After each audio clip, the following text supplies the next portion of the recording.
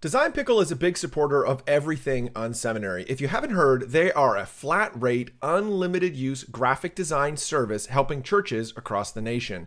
We're a proud client of theirs and love how they help us make social media graphics and those downloadable PDF article summaries that we've been sending out. Even if you have a designer, you need to check them out. To learn more, visit designpickle.com/churches. On that same page, you can watch a totally free 30-minute video of me and the founder of Design Pickle talking about modern church marketing. And of course, pickles. Welcome to the Unseminary Podcast. Are you looking for practical ministry help to drive your ministry further, faster? Have a sinking feeling that your ministry training didn't prepare you for the real world? Hey, you're not alone. Join thousands of others in pursuit of stuff that we wish they had taught in seminary. Buckle up and let's get started with this week's Unseminary Podcast. Hey everybody, welcome to the Unseminary Podcast. So glad you've decided to tune in today, and you're going to be rewarded for this. I've been really looking forward to this conversation today. We've got Phill Christiansen from Canvas Church. This is a great church from the great state of Montana. So glad. I was saying to Phill before the call, I think this is the first guest after 200 episodes of someone from Montana. So excited to have you on the show today, Phill. Why don't you tell us about your church and about your role at the church? Yeah, so I've been at the church for about 4 years, and it's been a rocket ship ride the whole time I've been here. It's been awesome. I got here about 4 years ago, and at the time, the lead pastor had just gotten here, and the church was about 500 people. And at 500 people, it was declining. It was a church with a choir and orchestra, and it just wasn't reaching its community. So Pastor Kevin, the lead pastor, came in and said, let's change things up. Let's create tension. Let's introduce tension so that we can propel the mission forward. And so from there, it's just been, like I said, a rocket ship. We've grown from about 500 to we had 2,900 last weekend in the course of 4 years. Oh my goodness, that's incredible growth. Yeah, it's been fun. And we're adding gatherings and meeting people.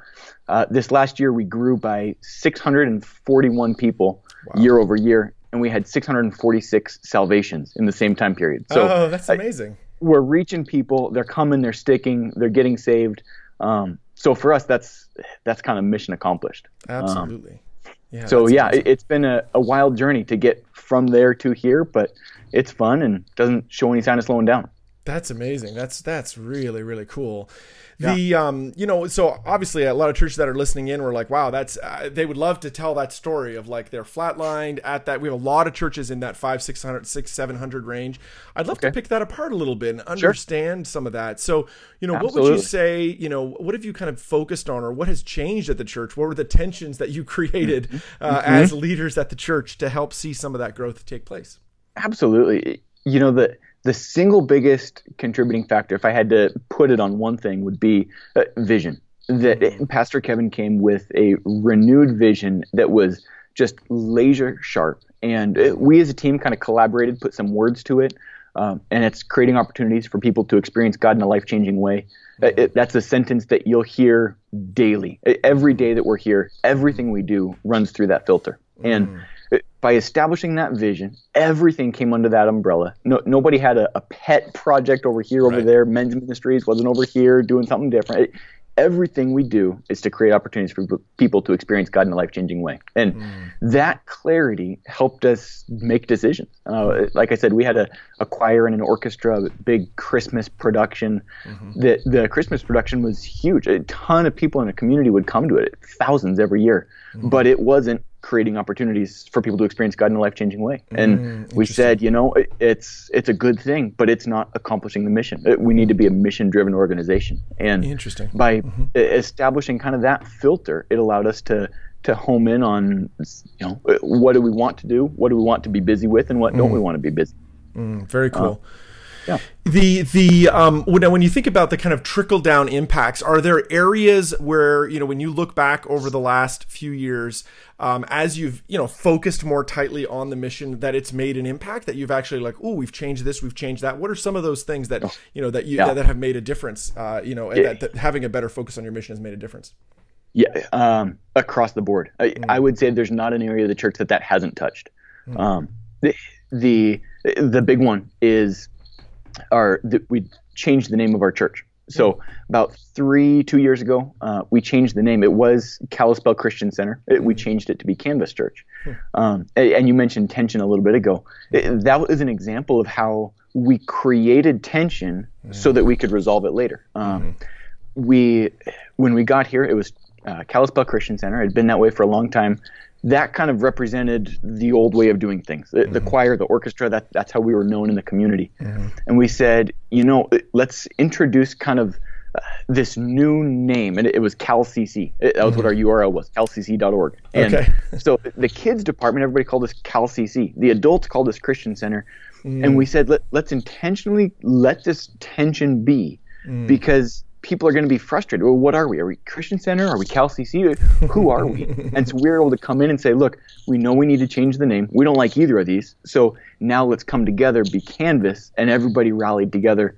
So by not coming in and resolving that tension right away, we're able to say, we kind of left it there, let it grow, and then at the right time, we were able to point people and say, hey, this is where we want to go. So that was an example of one way that we were able to say, hey, you know what, our vision is important, and here's how we can join together in that. Very cool. Now, one of the things, even just listening to you, I hear a lot of teamwork, a lot of, where you use we language a lot. Tell me about that. What kind of, how does teamwork play into what you're doing at Canvas?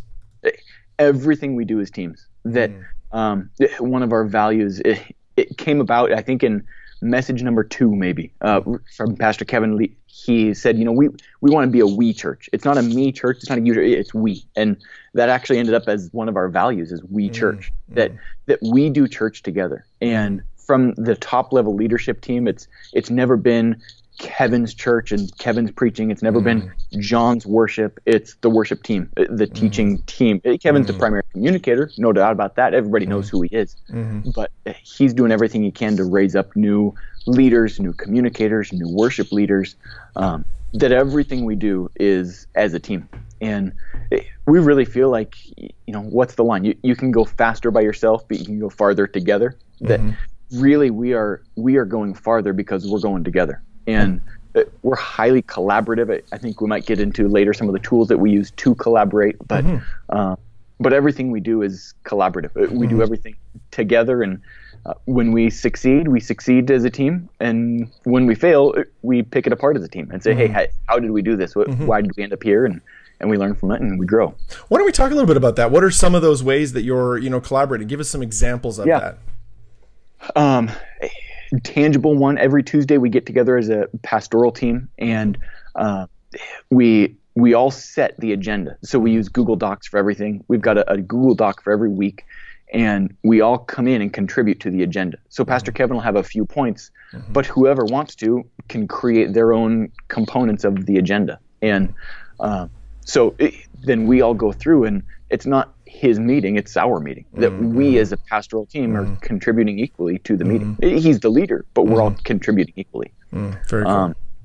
So that's one. We have a pretty unique culture that we fight hard to keep our culture, to maintain our culture. We say that we never have a culture, we're always creating our culture. And that's good. And so in that, we, everything we do is to establish that culture, to create that culture. And in doing that, we've kind of defined it. We defined it as a team, and then we enforce it together as a team. Very cool. What do you guys do? I know some churches, they struggle around, they're willing to do evaluation on the fringes. Let's say, well, we had a special event and we evaluated that. What do you guys do about the core stuff? So like weekend services, teaching, are you doing anything on that to kind of evaluate what's happening there? Absolutely. Constantly and immediately is how we view feedback.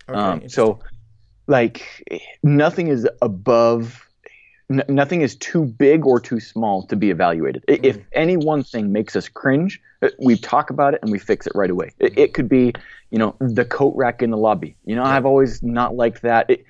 Done. It's gone. That point in your message, I didn't like that. Done. It's gone. It's changed. Pastor Kevin, he preaches for the first time on a Thursday afternoon, and there's a whole team there to evaluate it. And so he says, I'm not above this evaluation. It really starts with him. He says that if we're going to have a culture that values collaboration, that values kind of working together, I can't be above the critique. So he preaches his whole message. The team comes back and says, hey, I liked this point. I didn't like that point. Let's revise here. And really gives a lot of voice for people to work into his message. Very cool. So, and then between gatherings as well. So between the, 9 and 10:30, he'll sit down with a group of people and say, hey, how did that go? How does this work? How can I improve here? That it's constant, it's immediate, and then it's fixed. So it's in that there's not like evaluations every 6 months. Hey, that point that you did 3 months ago really wasn't good. It's immediate, and we're able to make mid-course corrections because of it. Absolutely. Well, there may be people listening in there like, whoa, that's a lot of evaluation. What do you do? I'm sure on the other end, you do a lot of celebration as well, because a big part of, the more, in fact, I found in my own ministry, the more we kind of ratchet up we're going to be constantly improving, you've got to ratchet up the celebration. What does that look like in your culture? Again, with everything, it's very corporate. We call it celebrating wins. Celebrating wins is the core of what we do. It's really kind of, we say that celebrating wins is the fuel for the vision. That we as a team gather together, the whole team, everybody in the organization. It's a mandatory meeting Tuesday mornings, and we'll spend 20 minutes just spouting off wins, one after the other after the other. That it's, this person came for the first time. This person heard about Canvas for the first time. This person's life was a mess and they got connected to Canvas and now they're doing great. This person got baptized. This is their story. Just incredible wins from everybody in the organization, because everybody carries that onus that says, I am the church, that I don't just work here, but I am. And so as we're out doing life, as we're recording baptism videos, we share those wins. And the important thing about sharing those wins is that we don't just celebrate what happened in the past, but we celebrate what happened in the past so that we can look forward. So every win that we celebrate has to be attached to the vision, or it doesn't count. So, we'll say, hey, this person's got saved this last week. Well, it's pretty easy to tie to the vision because their life was changed. Or this person came to Canvas for the first time or got plugged in. How is that? Well, that's helping us create opportunities. That everything we do, again, ties back to that vision. And celebrating wins is a fantastic corporate way to say, hey, we as a church, we together are accomplishing the mission that we're setting out to do. Very cool.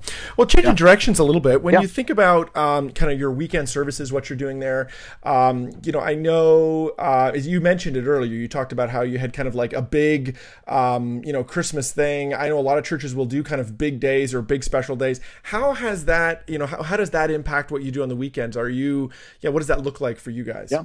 Yeah. For us, everything is about the weekend. Okay. Everything we do is about the weekend. And, that was one of the key drivers of kind of that turnaround right at the beginning. We said that non-negotiable, we will be all about the weekend. Every weekend is game day. It's why we do everything. We staff that direction. We put all of our resources into the weekend. And kind of the three big pillars of that are worship, word, and kids ministry. That we will have relevant Bible teaching. That when you come in, the Bible is preached, and that it will change your life. That worship is engaging, it's powerful, it's dynamic.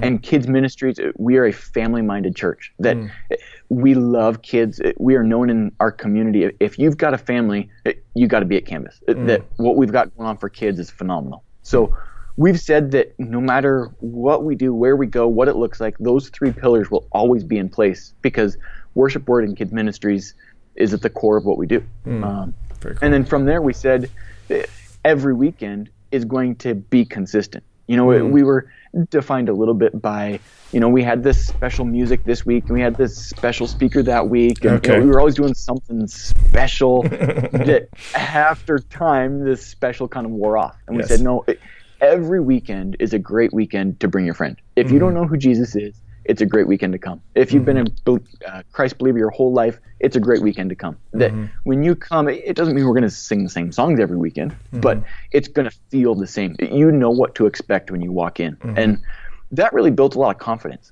As we were turning around the church, as we were making a lot of changes, we'd encourage people, hey, invite your friends.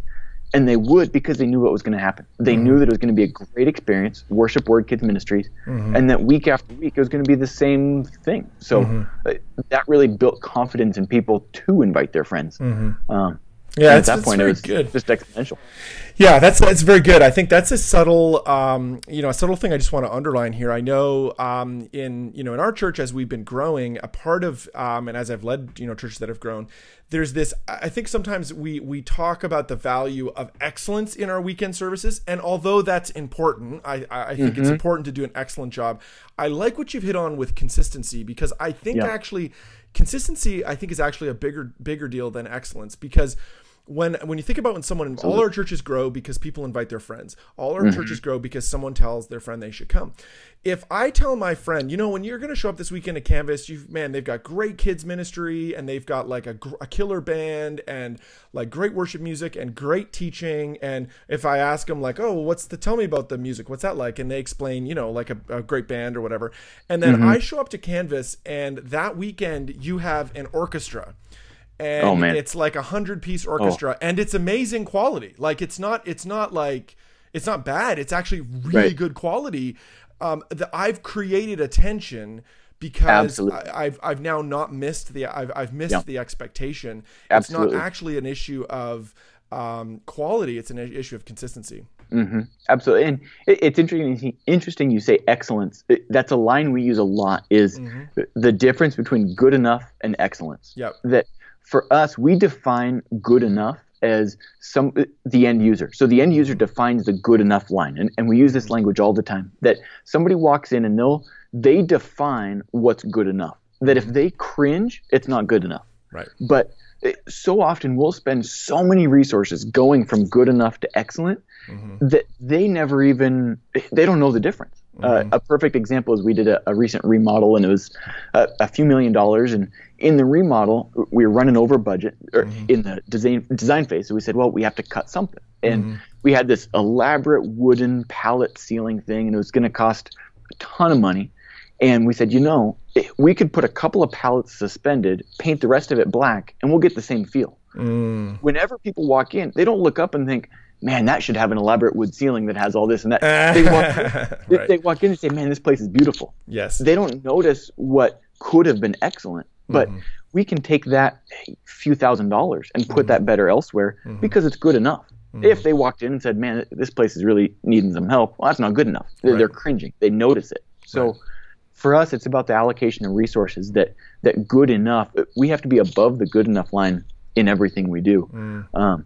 And by not going for absolute excellence, we can spread our resources around a little farther. This is the Unseminary Podcast. Stuff you wish they taught in seminary. Well, we're going to jump into the lightning round, that part of the episode where we ask similar questions to everybody that's on the episode. Today, I'm super privileged, honored to have Phill Christiansen with us from Canvas Church. This is a church you need to follow. Man, they've just been involved in some explosive growth recently. Just a great church doing lots of great things. So I hope you'll check them out. Well, Phill, what is an online resource that you've been using that has been helping you these days? First one that comes to mind is Slack. You've probably heard of Slack. It's huge in what we do. Communication is at the core of everything we do. It wouldn't be possible without Slack. All the different channels that we've got, Slack is key. Google Docs is incredible. We use shared calendars. We use shared docs, shared drive folders. Every team has its own structure within Google Docs. Wunderlist is another one. It's a to-do app. And we have all of our counseling, for instance, goes on Wunderlist, and the person who receives all the calls will make some notes in there and then assign it to different people. We'll follow up, we'll add notes on there, and then we'll check it off. So cool. Those ones would be top of the list for sure. Nice. What's a book you've read in the last 6 months that's shaping your thinking or ministry? Recently just revisited Sticky Teams by Larry Osborne. Great book, yeah. Fantastic book. Generational IQ is another one. It really kind of helps us. We're a multi-generational church, that we lean into the wisdom of the old and we gear to the young. And in that, we need to understand the different generations. Generational IQ really helped us kind of narrow that down. Teams That Thrive is a fantastic book that really describes a lot of what we do in our culture of collaboration and working together as a team. Very good. yeah, Great by Choice is another one. Jim Collins. Nice. Dude, you're avid reader. That's good. We are. We learn together, and that's a part of our growth. Good. What's another ministry you're looking to that's inspiring you these days? Yeah, we just went on a tour of church. We went down to California, visited Saddleback Church, Mariners, LA Hillsong. Saddleback really, there were a couple things about their volunteerism that we really liked and kind of grabbed onto. So we're looking at how they do things there. New Life Church over in Renton, Washington is another one that really, they're a couple steps ahead of us, and we're learning a lot from them. So good. Two lead pastors are good friends. So good. Yeah. The Mariners Church, I think, is the nicest church facility I've ever been to. It's incredible. If anyone who's listening in or gets a chance to visit there, you should. They're about 15 minutes from Disneyland, and their facilities, echo that. It's amazing. It's an incredible it's true. facility. It's I'm like, man, if I was a total pagan, I'd go to church here. It's so nice. That's great. Anyways, if you could get 15 minutes with any leader alive, who would you want to get that with and why? Yeah, recently I've been intrigued by Craig Groeschel. Obviously, he's not a new name, but just reading more of his stuff, he has a laser focus that's just incredible. And then beyond that, just is it Kazone, his book that he wrote, kind of encouraging people in that book, but throughout everything to just live life to its fullest, to live the adventure of life. It really resonates with me that so many people just kind of numbly get through life, and to inspire people to live life on mission is just kind of at the core of who I am, but we as a whole team as well. Very cool. Well, I'm sure, leading at Canvas is hard, and you've got a lot going on. It's growing so quickly. What do you do to just, when you want to kick back, relax, have some fun? Yeah, tons of family time. I've got a wife, 2 kids, have lots of fun with them. Personally, I'm in the middle of restoring a 49 Ford pickup truck. I ride motorcycles. Cool. Yeah. Nice. And then we're right here at the foothills of Glacier National Park. So we get up there a good number of times each year and go for hikes and climbs and swimming in glacial lakes, and we have lots of fun. Cool. That's great. That 49 truck, that's pretty cool. How long is that? Is that going to be like a 5-6 year project, or are you thinking shorter than that? Probably. I picked it up this last year. It was sitting in a guy's garage for 37 years. Oh, my goodness. Wow. I got it run at the end of last year, and so now I've got to go through, and it doesn't have any brakes. I hear you want brakes before you can get it running. Nice. Well, Phill, I really appreciate you being on the show today. If people want to get in touch with you or with the church, what's the best way for them to do that? All of our contact information is at our website, canvaschurch.com. And all of our emails and phone numbers and all that is there. We're also on Facebook, Twitter, Instagram, all of those. But primarily our website, canvaschurch.com. We've got some good stuff going on. Great. Thanks so much, Phill. Appreciate being on the show today. Absolutely. Thank you so much. Thank you for tuning in to this week's Unseminary podcast. Don't be shy. We'd love to connect. Check out Unseminary Inbox. You can sign up at unseminary.com, and we'll send you helpful training resources every week. Plus, you'll gain immediate access to our exclusive members area with tons of resources you can use. Connect with Rich on Twitter at Rich Birch or through email, rich@unseminary.com. Don't forget to check out the show notes for this episode at unseminary.com. It includes links to what we talked about today and more. Leave a comment. We'd love to hear from you. Did you enjoy today's episode? Drop by iTunes and leave a review. Thanks again for tuning in to this week's Unseminary podcast. Join us next week when we'll learn more stuff we wish they taught in seminary.